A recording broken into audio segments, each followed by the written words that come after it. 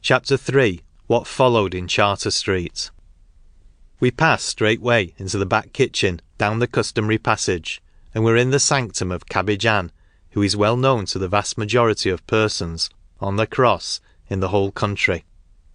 Her fame had reached my ears long before I had ever heard where she was located, and I was impatient to obtain a glimpse of so notorious a personage. There was a number of women and lads sitting in the room, but the keeper herself of the establishment was not there. From the upper regions, however, came noises which showed that something unusual was taking place, and great was our surprise when, in answer to a question as to what was up there, one of the women surlily jerked out, "A dead man, if you want to know." Such indeed was the case, for a member of the fraternity, eminent as a pickpocket, he might indeed have been called a great gun, had died a day or two before, and the wake was now being held with all due honours. I should have liked much to have been at the wake proper, but on proposing to Mac that we should go upstairs, he said it would be impossible for me, even with his introduction, to remain in the place. The worthy Anne was aloft, superintending the ceremony of waking, and the woman who had vouchsafed the information as to the proceedings puffed savagely at her short dudeen, and eyed us with a disfavour through the rank tobacco smoke. 2 or 3 of the youths, not more than 16 or 17 years old, were more communicative, and said there was plenty of stuff to be had. Stuff is the generic term for drink and food, and I wondered who had provided both so lavishly. The place looked squalid and miserable, and the people in it were of poor, miserable appearance, as if they found it hard to live at all. The walls were bare and dirty, and the furniture of the rudest and scantiest kind, a rough wooden form doing duty for 6 chairs. It did not seem as if much money would be forthcoming in such a barn of a place, and as the youths were mere snowdroppers or linen lifters from clotheslines and hedges, it was not to be expected that they could play the part of generous donors. Mac had again to play the part of mentor, and the mystery was made clear. The money required to inaugurate the wake and sustain it with fitting dignity was solicited in the neighbourhood, very few of the crooked community refusing to give something, and a general appeal being made at the various public houses. The result was the raising of some £3 or £4, which was spent mostly in drink. It would have been thought that as the money could be so readily obtained, there would have been a big burial, but this is a most absurd notion. However grand might be the wake, the funeral was quite another thing. Let the parish authorities see after that. And in this particular case, I may as well state the parish did have to take charge of the corpse, and it was buried at the expense of the ratepayers, after 5 times as much money as would have paid the undertakers handsomely had been squandered in excesses by the sorrowing friends of the dead man. Of these excesses, the least said the better, as some of the scenes enacted at the wakes, even at the present time, are too disgusting and horrible to be related.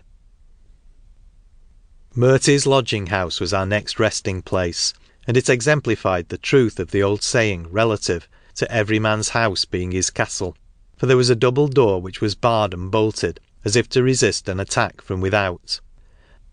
After a heavy crossbar had been clanged noisily down upon the floor, and the inner door half opened, we were admitted. I could see nothing but a little sickly gas flame that almost gave up its puny life as a draught of the cold night air rushed in. For the room was filled with dense smoke that choked us with its fumes, and made our eyes stream with tears. I stood quite still, for I did not know in which direction to move, and as I became accustomed to the partial darkness, I discovered whence the smoke came. At the extreme end of the room was a low open fireplace, in which a fire was smouldering as if it had been damped down, and it was from this that the nuisance arose, for eddying gusts swept down the chimney, and leapt up to the sooty ceiling with untiring energy. There was no one at all to be seen, save the old woman who had admitted us, and who carried in her hand a primitive candlestick in the shape of an old brown ginger-beer bottle, in which a solitary dip was struggling to keep alight.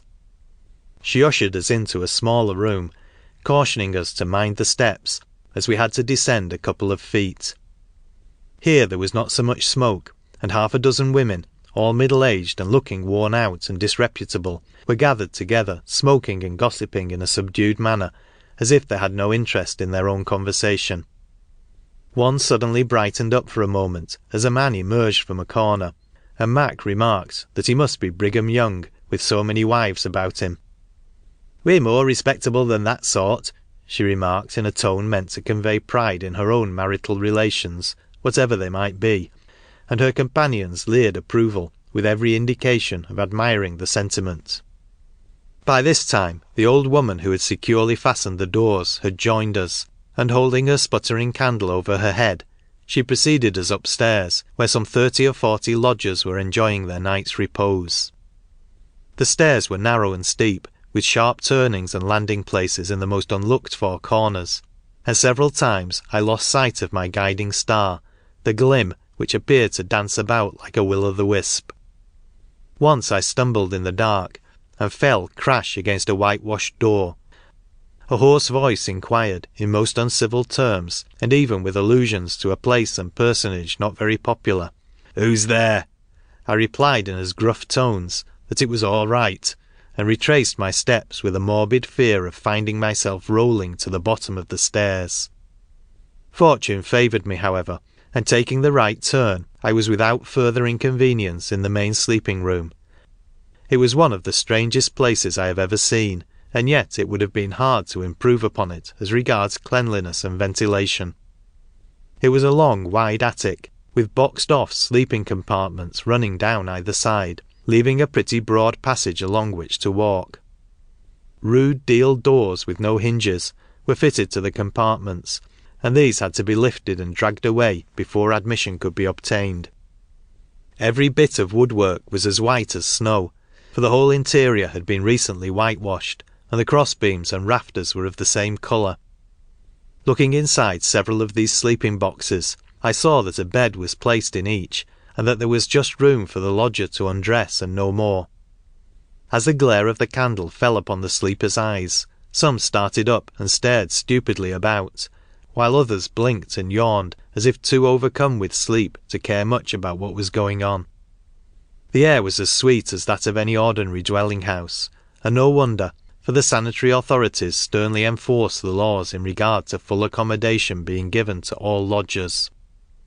At one end of the dormitory was a low brick archway, as if a partition wall had been some time broken through, and this led to a further series of beds, each with its occupant.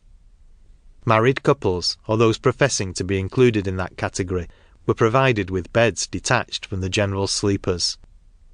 I suppose that this dormitory contained many characters well known to the police, but they were enjoying good quarters, and slept as soundly as if of the just. 2 or 3 jokes were bawled out by some sleepless individuals, and as the speakers were at different ends of the garret, their voices were pitched in no low key. The ire of the more sedate of the community was aroused at this, and as long as the light remained, a babel of oaths and invectives could be heard. This subsided as we picked our way carefully downstairs. At Fat Billy's, not far distant, the accommodation was somewhat similar, though the chambers generally, being smaller and more numerous, the wooden partitions were differently arranged. In contrast with the whitewash of the walls and ceilings, the doors had all been coated with coal tar, and the smell of this pervaded the whole house. Its antiseptic qualities are of course well known, and the idea of thus applying them is worthy of encouragement. The floors and beds were scrupulously clean, even though many of the lodgers were far from appreciating the blessings of cleanliness. In the largest room of all were some half-dozen beds, and here a curious scene was being enacted. A young negro, with face as black as the tarred doors, was sitting on the side of his couch, holding his face between his hands, and swearing in the most horrible broken English, for he was enduring the scourge of toothache with about as much fortitude as a child exhibits when first becoming acquainted with molar teeth. To add to his discomfort, he was made the butt of his companions, who were exercising their wit upon him with merciless severity. The remedies that were suggested to Darky were as astonishing as unique, and he could scarcely refrain from grinning himself at some of the expressions. It was a sight to be remembered, For a more powerful picture it would have been hard to have designed.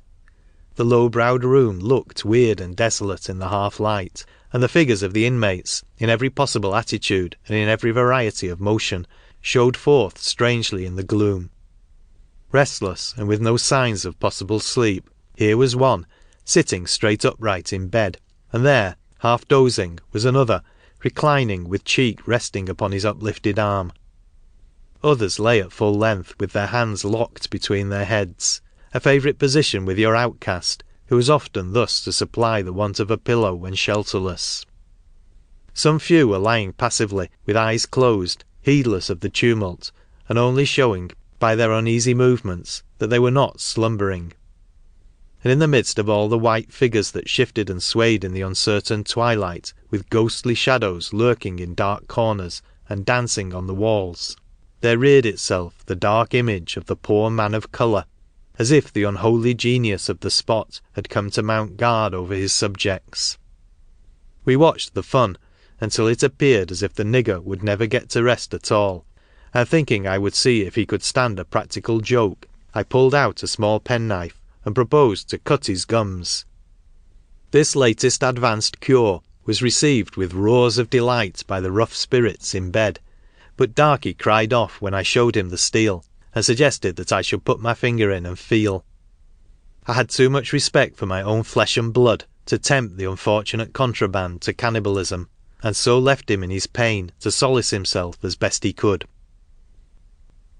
My stay in the street had now been protracted to a very early hour, but we gave several other cross-cribs a call before leaving the district. In one of these only was there anything of interest, where a dozen men and women were smoking their cheap tobacco with a relish that was absolutely startling, for they pulled at their stumpy pipes with such vehemence that their very breath seemed to be converted into dense smoke, which hung about their heads and curled lovingly round their necks as if loath to part company. There was one woman who had the dirtiest pipe, the rankest weed, and the most garrulous tongue, and on the pretence of getting a light from her clay, I struck up a brief acquaintance. She was a withered, dried-up specimen of the hoisting, shoplifting sisterhood, with a little puckered-up face, expressionless in repose, and yet mobile when the eyes peered out sharply at a strange question. Sucking the stem of her pipe with great gusto, she told me how cleverly she had been pinched, locked up, for lifting cheese. She was running off with a huge piece of the grocer's property in her arms, when she heard an outcry raised behind, and accordingly quietly dropped her booty and walked away. She was caught, and stoutly asserted her innocence, but on the buttons of her dress were the marks of her guilt, and the cute slop, backslang for a police officer, fitted the buttons one by one into the corresponding holes in the cheese. "I thought I was in for a patter, committal to the sessions," said Irish Kate in conclusion, "but I got off with 2 months." She laughed and chuckled over the affair as if she had enjoyed the punishment, and I'm not sure that she had not. End of part 3.